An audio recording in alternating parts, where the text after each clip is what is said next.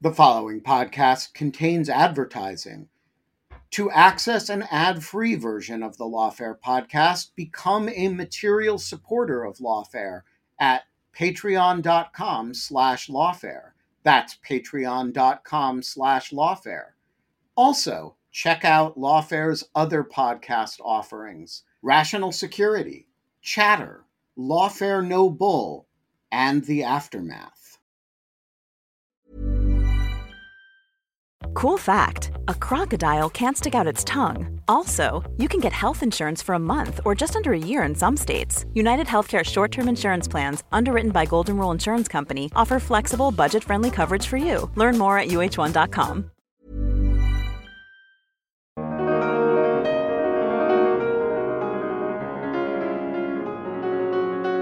Well, Turkey has a pretty interesting history with NATO and its allies.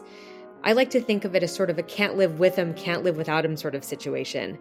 It joined NATO in 1952. It sits astride the Middle East and the Black Sea. It also hosts a major air base where the US stores nuclear weapons. So it's clearly our strategic interest to, I think, have Turkey aligned with the West and a member of NATO, as frustrating as they can be. Turkey realizes this. They realize that they hold this position within the alliance, and they've thrown their weight around many times. This isn't the first time. I'm David Priest, publisher of Lawfare, and this is the Lawfare Podcast, July 6th, 2022. You've probably heard that Finland and Sweden have applied to join the North Atlantic Treaty Organization. You might have even heard that their applications were held up a bit because Turkey objected to them. And, NATO being a mutual security alliance, any one member can prevent new countries from joining. But you might not understand the full dynamics behind Turkey's obstinance and the annoyance that it has triggered in other NATO members' governments. To discuss this background, I was joined by two people with different angles on it all. Nick Danforth is the author of The Remaking of Republican Turkey, Memory and Modernity Since the Fall of the Ottoman Empire. Rachel Rizzo is a senior fellow with the Atlantic Council's Europe Center, where she focuses on European security, NATO, and the transatlantic relationship. It's the Lawfare Podcast, July 6th, Turkey, NATO, and alliance membership.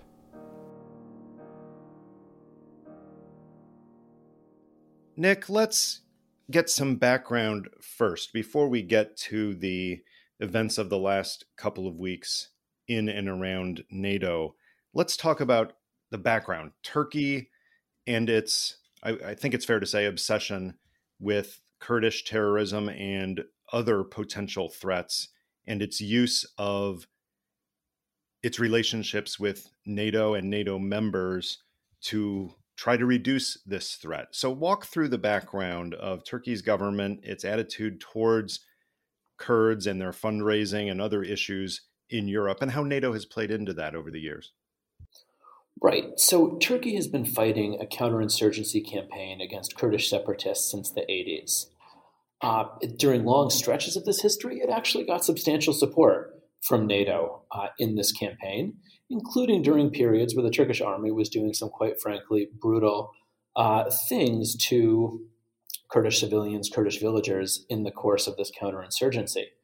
During the passage of time, particularly given the way the war in Syria developed, the United States and some of its NATO partners have begun supporting Syrian Kurdish fighters who are closely aligned with the PKK, the group that Turkey has been fighting against, as allies against ISIS.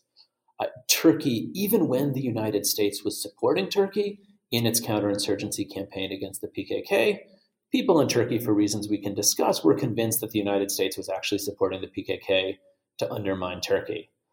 Now that the United States is actually supporting, legitimately, clearly, obviously supporting the PKK's partner in Syria, these longstanding fears have gone into overdrive.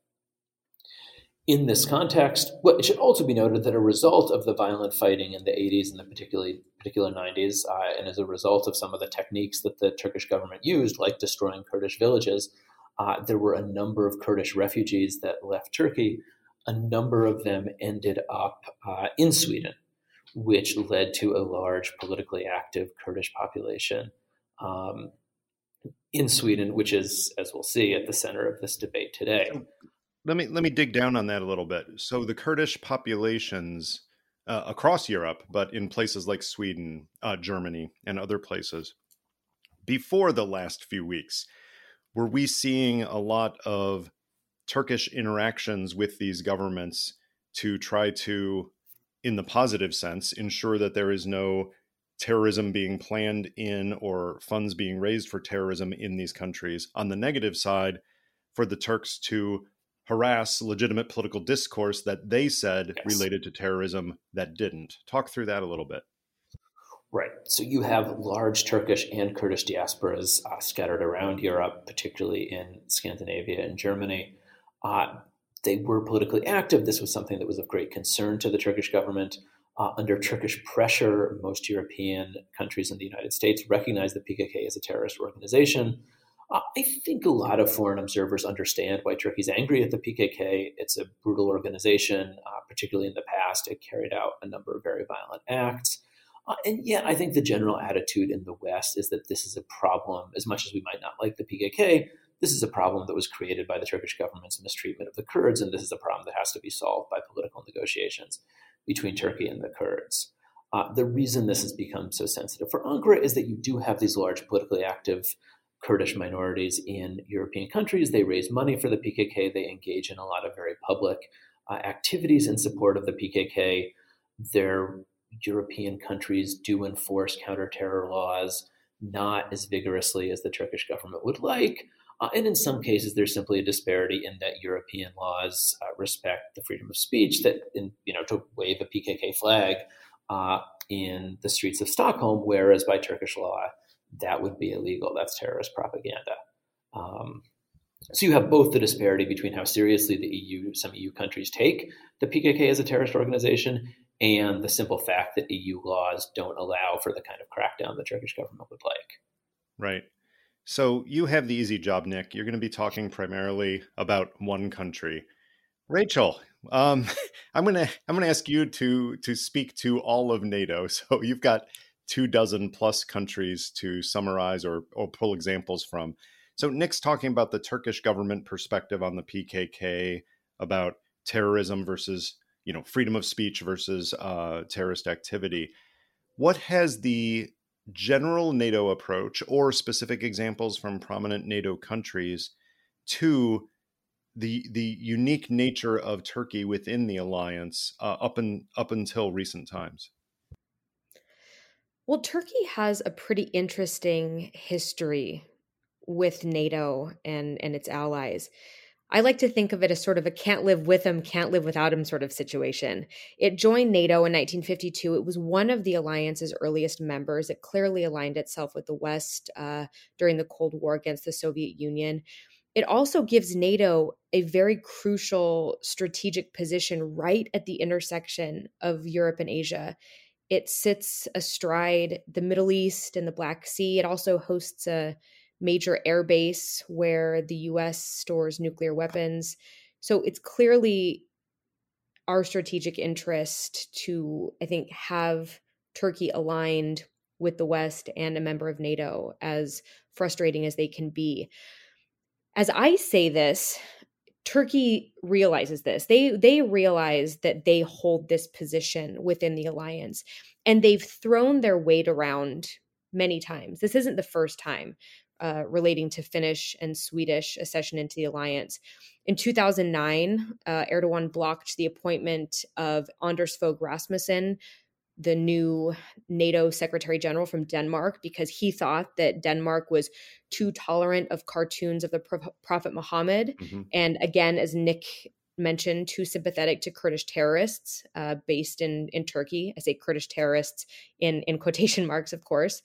And basically what it took from NATO was this sort of cajoling and this promise by President Obama that NATO would appoint a Turk to a leadership position within NATO. So he got this face-to-face meeting like he wanted. We saw this happen again in 2020 when he sent this gas exploration ship, which was backed by fighter jets pretty close to Greek waters, and France scrambled and sent ships to support Greece. These are all NATO members. We also saw him water down the statement on Belarus after it hijacked the plane and shot it down. So we've really seen Turkey throw its weight around in alliance matters in more ways than one throughout the years. And so when the Finnish and Swedish public opinion started to change over the last few months, and it became clear that they would indeed seek NATO membership, it was interesting to think about how Turkey was going to respond to that. And indeed, they did try to use their influence and weight to gain some concessions out of those two countries. And I think that's understandable in some ways based on the history. So, Nick, from Erdogan's perspective, personally, look at what happened in those cases Rachel mentioned, where he raises, and the Turkish government raises some issues, and they get their FaceTime with the US president. They get at least lip service to the things they care about. No surprise that when an opportunity comes up of the need for NATO unanimity to allow new members, that Turkey was going to flex its muscles again. Did it surprise you at all that Turkey used this as an opportunity to raise these issues anew? No, and as Rachel laid out very clearly, this fits with a longstanding pattern of what people in NATO have called blackmail, of what people in Ankara, again, understandably see as, rightly or wrongly, we're members of this defensive alliance. We contribute to the alliance's security. We take their concerns, I think especially about Islamic terrorism, seriously.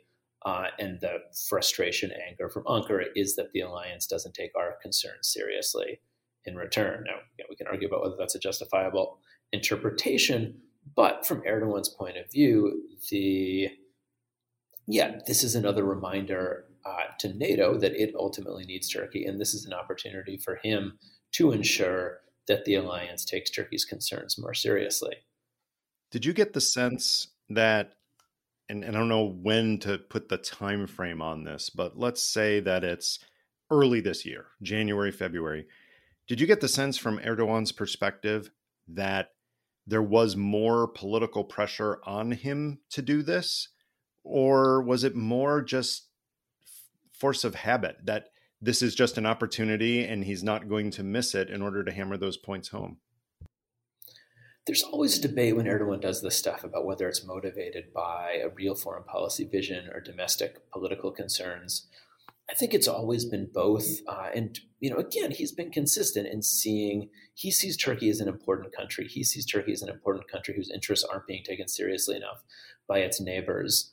And his longstanding goal, and a goal that he receives a great deal of political support at home for advancing or trying to advance, is to use, in some cases, military power in his near abroad, in other cases, diplomatic leverage in situations like NATO, in order to try to advance what I think people across the Turkish political spectrum see as legitimate goals.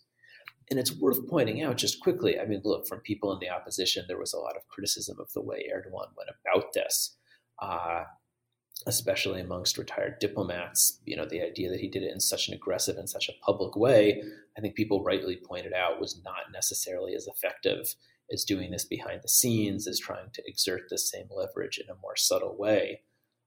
But again, the basic goal he was pushing for is one that people in Turkey are widely sympathetic to. So again, I don't think domestic political pressure is the only reason he's doing it, but it certainly plays well for him domestically. I was going to add one thing. What Erdogan was able to gain in his meetings with Swedish and Finnish leaders was basically them saying that they would be less tolerant of these groups that Erdogan and Turkey views as terrorists, but also extradite, because it was around 73 people. And they agreed to do that. But now, based on how NATO accession protocols work, they signed the protocols today, and now it goes to national parliaments. And so Turkey will, I think, use this tool again, when it comes to actually signing off on Finnish and Swedish membership. The Turkish foreign minister has said Finland and Sweden have agreed to these terms. Now the question is, will they act upon them? And so they can actually continue to hold Finnish and Swedish NATO membership hostage to make sure that these two countries actually abide by what is written in this trilateral agreement that was signed in Madrid last week. Okay, there's a lot in there, and I want to march through each of those things you said. Let's go back chronologically to the beginning of this. Rachel, talk through the NATO process, because honestly, at least in the US, I think the major media did a disservice to its readers and listeners, because when Finland and Sweden announced that they were seeking NATO membership, some of the headlines were as bad as NATO has 2 new members. And they kind of skipped the whole application process, the NATO invitation to the members, the accession protocols, the ratification. All of that was summarized as Finland and Sweden joining NATO. So talk through the process of the North Atlantic Treaty, how it is that a country can become a member and what it requires. And then we'll get to some of the specifics of the trilateral memorandum and other things. Well, there are a few things I think are worth noting here. The first is that NATO is a consensus-based organization. Every major decision that NATO makes has to be made at consensus. Given that there are 30 members today, each member has to agree on this decision. So Finland and Sweden cannot be invited to join NATO without all 30 members agreeing to invite them. And that's really what Turkey was blocking. What's also interesting is how Sweden and Finland's approach to NATO membership has changed over the last few months. They have been famously militarily neutral for decades.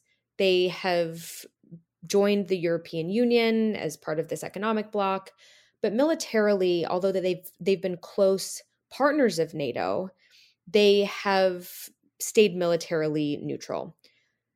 There really hasn't been public support in either country for NATO membership throughout the years.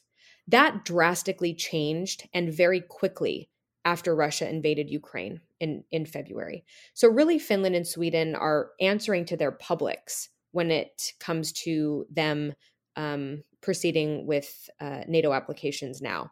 So basically what happens is finally we got all 30 members to agree to invite them to join the alliance.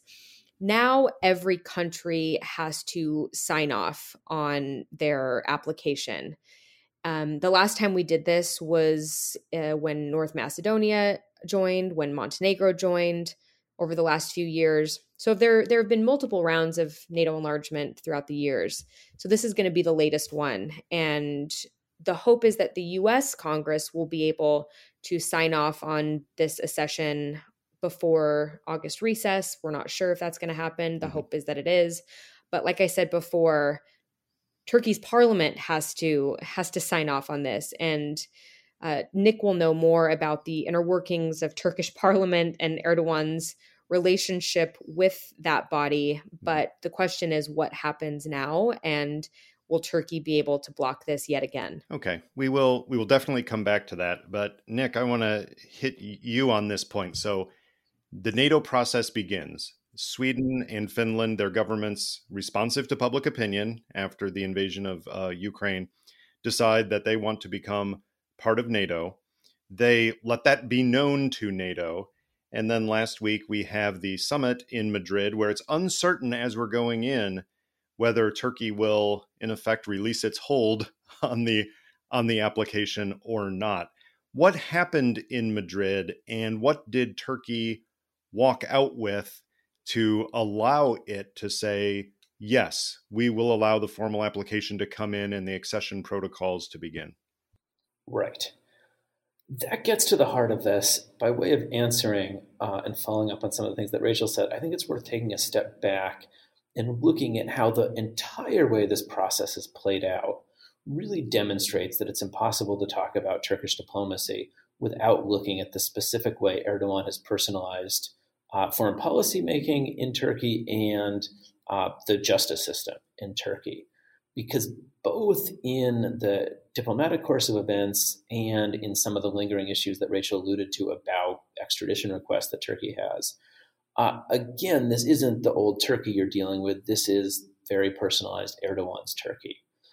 And so in part, as Rachel said, Finland and Sweden were very cautious. They had concerns about making the jump to NATO membership. One of the things that made them really upset was in their telling, they asked all of the other NATO members if there were going to be objections, if there were going to be problems, if they went ahead with this. And according to the Finnish government, Turkey said no. And so there was an added sense of betrayal there. And again, that's something that other Turkish governments might have tried to use this leverage. But I think absent the deterioration of the foreign ministry that took place under Erdogan, absent the capriciousness of Erdogan's own personal approach to foreign policy, you wouldn't have had that kind of development. Similarly, right, the impasse was broken. Writ large, everyone knew what Turkey was asking for. It was asking for more consideration of its concerns about terrorism, in particularly Sweden. Finland hasn't been on its radar as much. There isn't a big Kurdish population in Finland.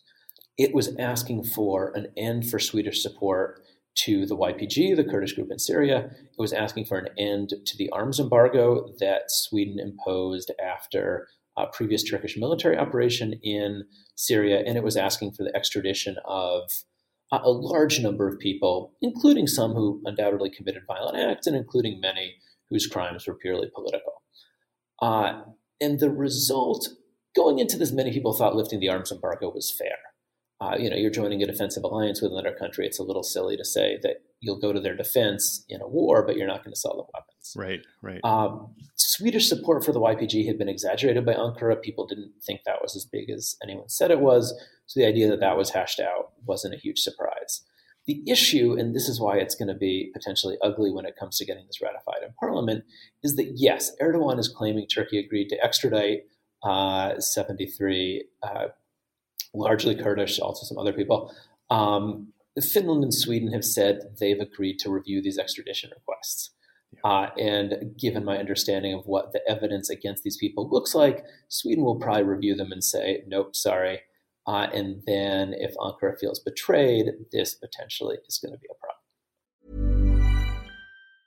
Hey, it's Ryan Reynolds, and I'm here with Keith, co-star of my upcoming film, If, only in theaters May 17th. Do you want to tell people the big news? All right, I'll do it. Sign up now and you'll get unlimited for $15 a month and 6 months of Paramount Plus Essential Plan on us. MintMobile.com/switch. Upfront payment of $45 equivalent to $15 per month. Unlimited over 40 gigabytes per month. Face lower speeds. Videos at 480p. Active Mint customers by 531.24 get 6 months of Paramount Plus Essential Plan. Auto renews after 6 months. Offer ends May 31st, 2024. Separate Paramount Plus registration required. Terms and conditions apply if rated PG. Life is full of awesome what-ifs, and some not so much, like unexpected medical costs. That's why United Healthcare provides Health Protector Guard fixed indemnity insurance plans to supplement your primary plan and help manage out-of-pocket costs. Learn more at uh1.com. Hey, Lawfare listeners, Ben Wittes here. Want to tell you about the first time I got a report from the folks at Delete Me.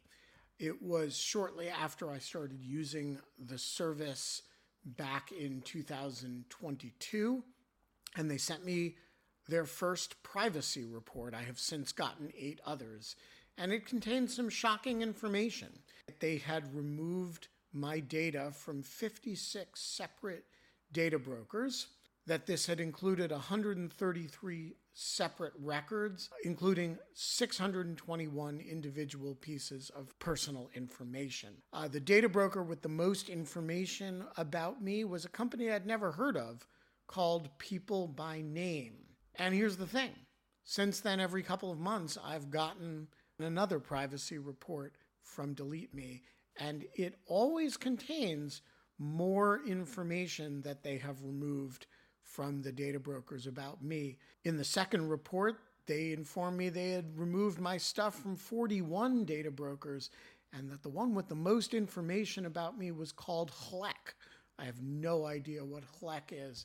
So the other day, I got my latest report, and it includes 15 more data brokers with my personal information, 113 pieces of personally identifiable information, big culprit this time is something called My Life. Well, I want to tell you that they don't have My Life anymore. And that is why I recommend Delete Me. As this little anecdote shows, there's a lot of my data out there, and these companies keep acquiring it and making it available to anybody who can pay. And I have slept a little bit more easily ever since I found a solution to this problem. And I want to stress, as I do every time, that I started using this before Delete Me started advertising with Lawfare. Delete Me finds and removes any personal information you don't want online, and it makes sure it stays off. And that's the point of this little story, that, you know, they keep coming back. You can get it removed once, but they'll put it back, and then Delete Me comes and takes it off again.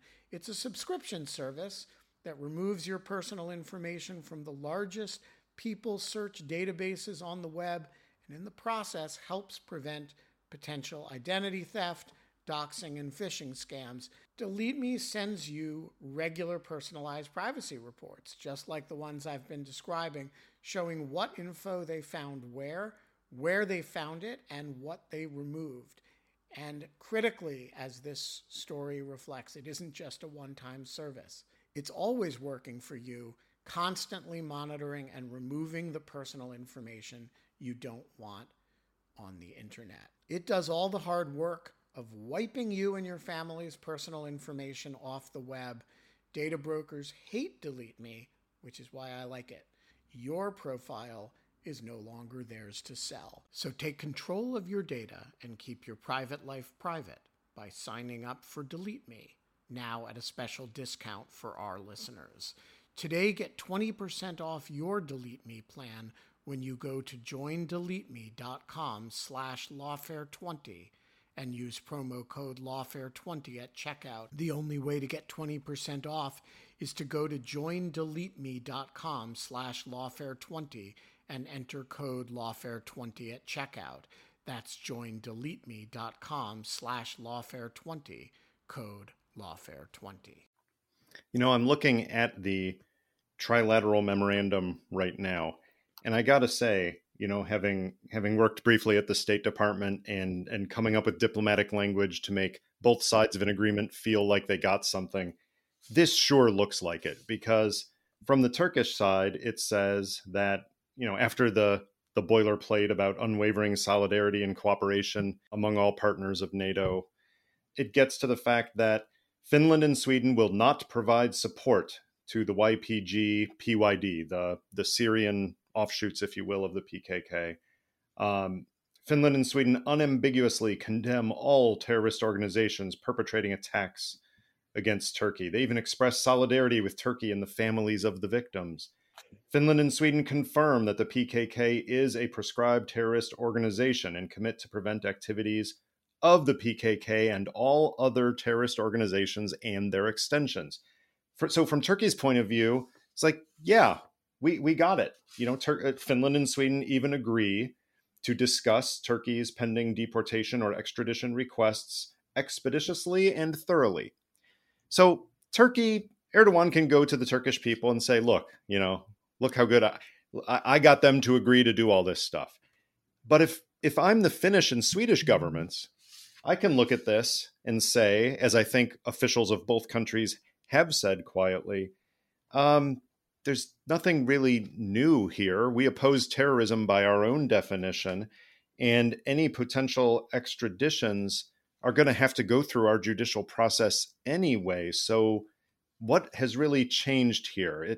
It seems to me, just as an outsider to the Turkish details, that Turkey knew that it wasn't going to get much more than this, but it wanted to be able to both have something to show to its people, and then, as Rachel points out, have something later on in the process of ratification to say, you promised you were going to do more, and we're looking to see whether you'll actually go through with it. So for both of you, how do you react to the trilateral memorandum? Nick from the Turkish side, and then Rachel from the point of view of Luxembourg and all of the other NATO members. No, I'm glad you read some passages from that because it's beautifully written. It's beautifully ambiguous in terms of what it's actually saying. And that was exactly what was needed to get past the hurdle at the Madrid summit. But as you said, unless, and we've seen no evidence of this, there was a behind the scenes understanding of what this meant in more practical terms, it's entirely possible that the same issues which were papered over in this document will rear their heads as we get close to the actual ratification of the Nordic membership. Yeah, I would agree with that. This document is Diplo speak. It's perfection in that way, because either side can really decipher it how they want. I want to point out one thing that I find very interesting about this trilateral memorandum. It says, and they use Turkey's new name. So just a note on that. So it says that Finland and Sweden will address Turkey's pending deportation or extradition requests of terror suspects expeditiously and thoroughly, in accordance with the European Convention on Extradition. Now, remember, Finland and Sweden are members of the European Union. They're not going to extradite their own citizens. So if any of these individuals that Turkey is looking at have gained Swedish or Finnish citizenship, that's a no-go.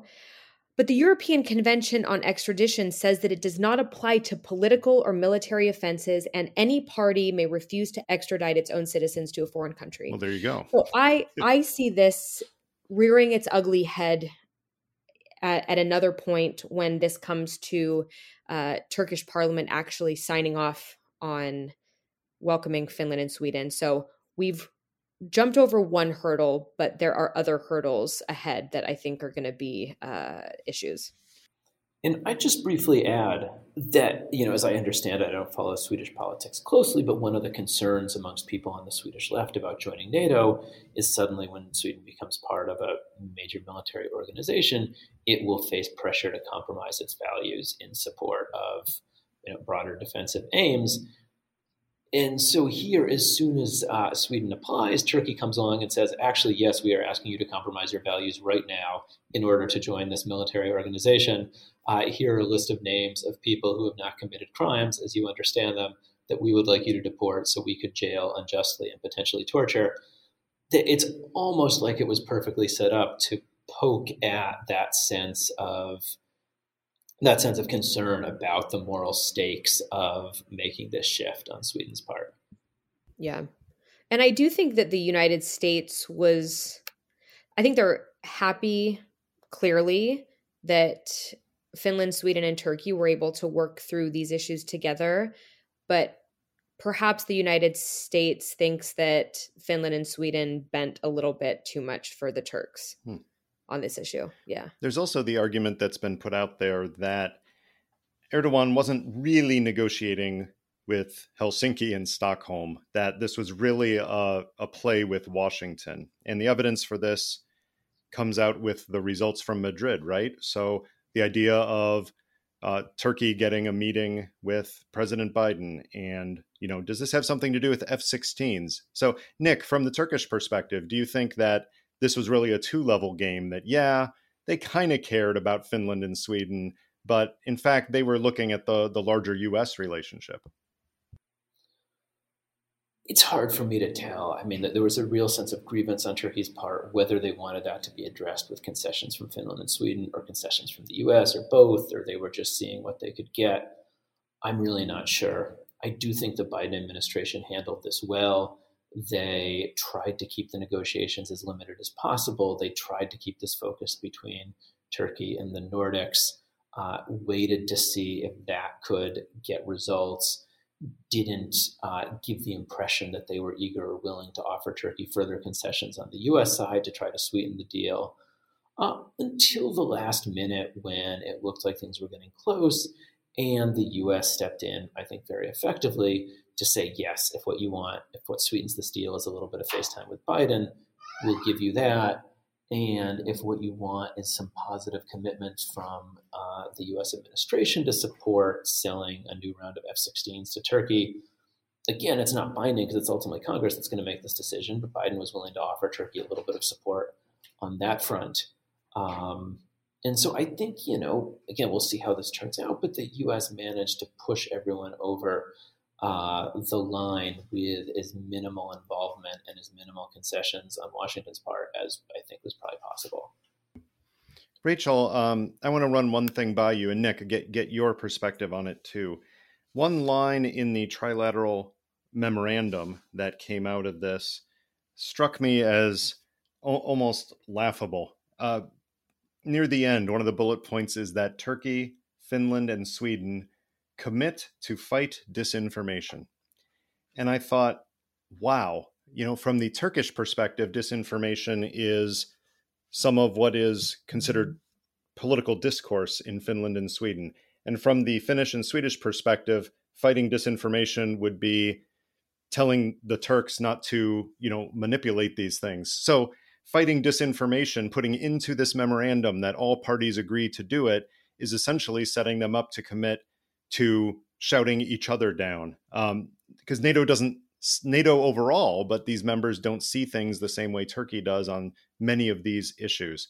Do you think that there's something in this memorandum that will lead to actual, not more conflict, physical conflict, but actually raise up tensions if the parties choose to implement some of these bullets? So for me, the term disinformation has become so nebulous that it's almost meaningless at this point. Mm-hmm. Because of how different, as you mentioned, states, depending on their own at-home political situation, define it. And so when I read notes like this, when I read agreements talking about fighting disinformation, another point in this bullet point says preventing domestic laws from being abused for the benefit or promotion of terrorist organizations.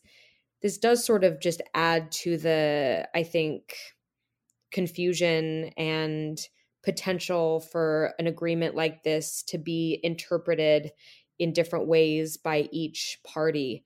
But I think this also gets into a broader question of what NATO is as a community beyond just being a military alliance. Increasingly, and especially as the alliance grows, it's now going to be 32 members when Finland and Sweden join. It's still consensus-based.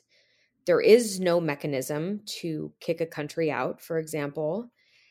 And so as countries diverge in values, as democracy starts to wane in some countries, I worry that political paralyzation will become even more prevalent as the security situation continues to change and major decisions are based on these somewhat esoteric topics like what is disinformation and how are we fighting it? And does it count as something under Article 5, for example, or does it count as an Article 4 consultation under the Washington Treaty?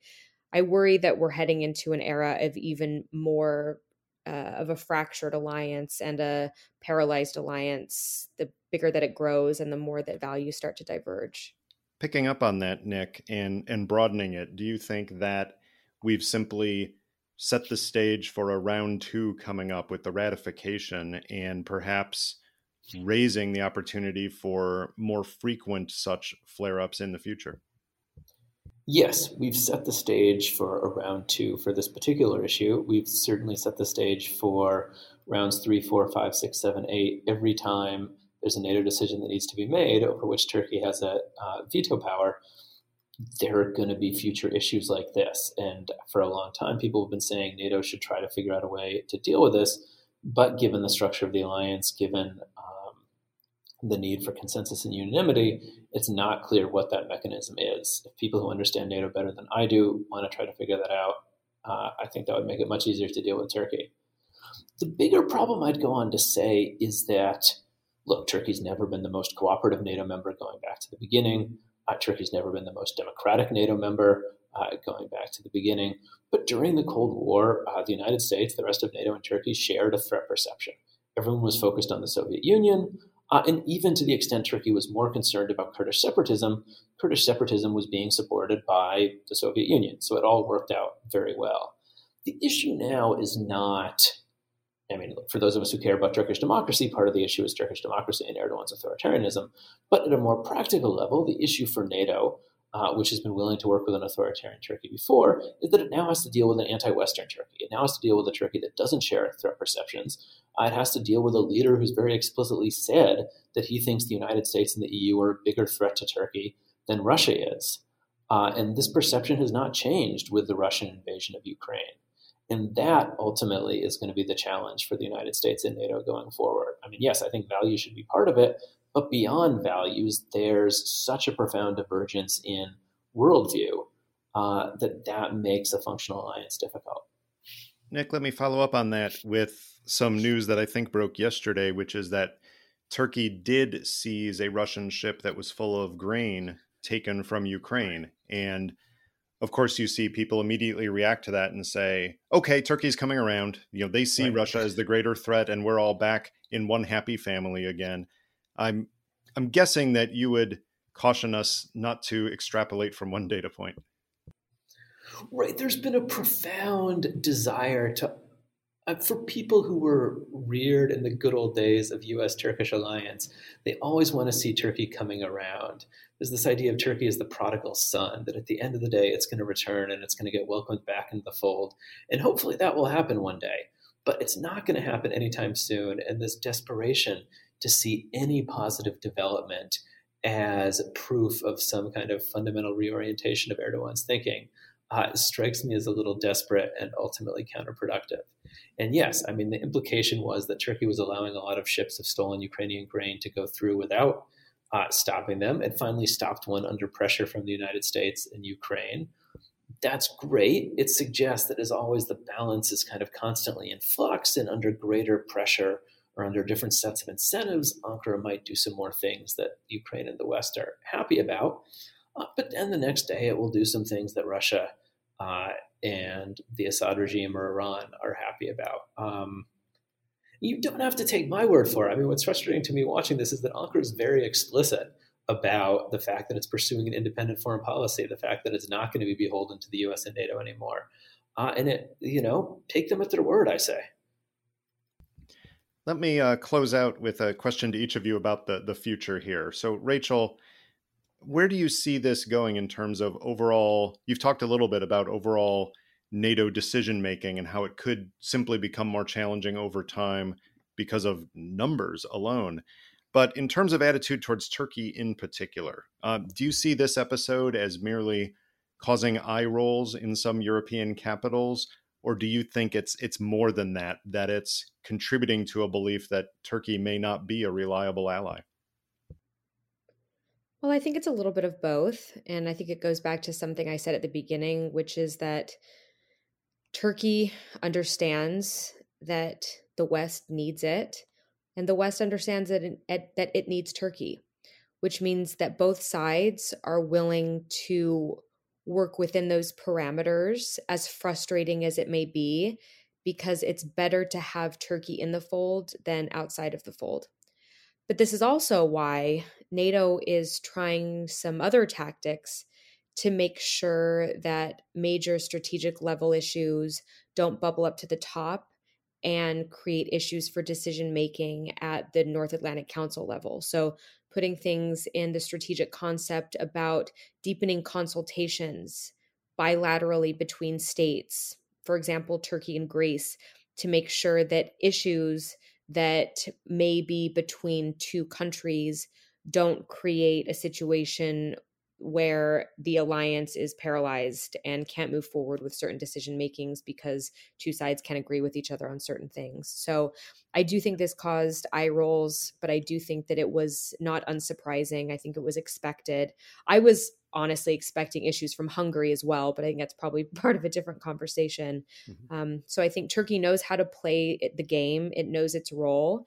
And both sides are sort of able to deal with each other because of the importance of the relationship.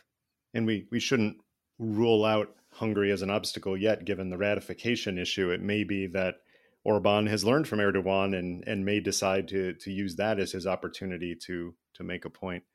Nick, Yes. Let's close out with a Turkish thought.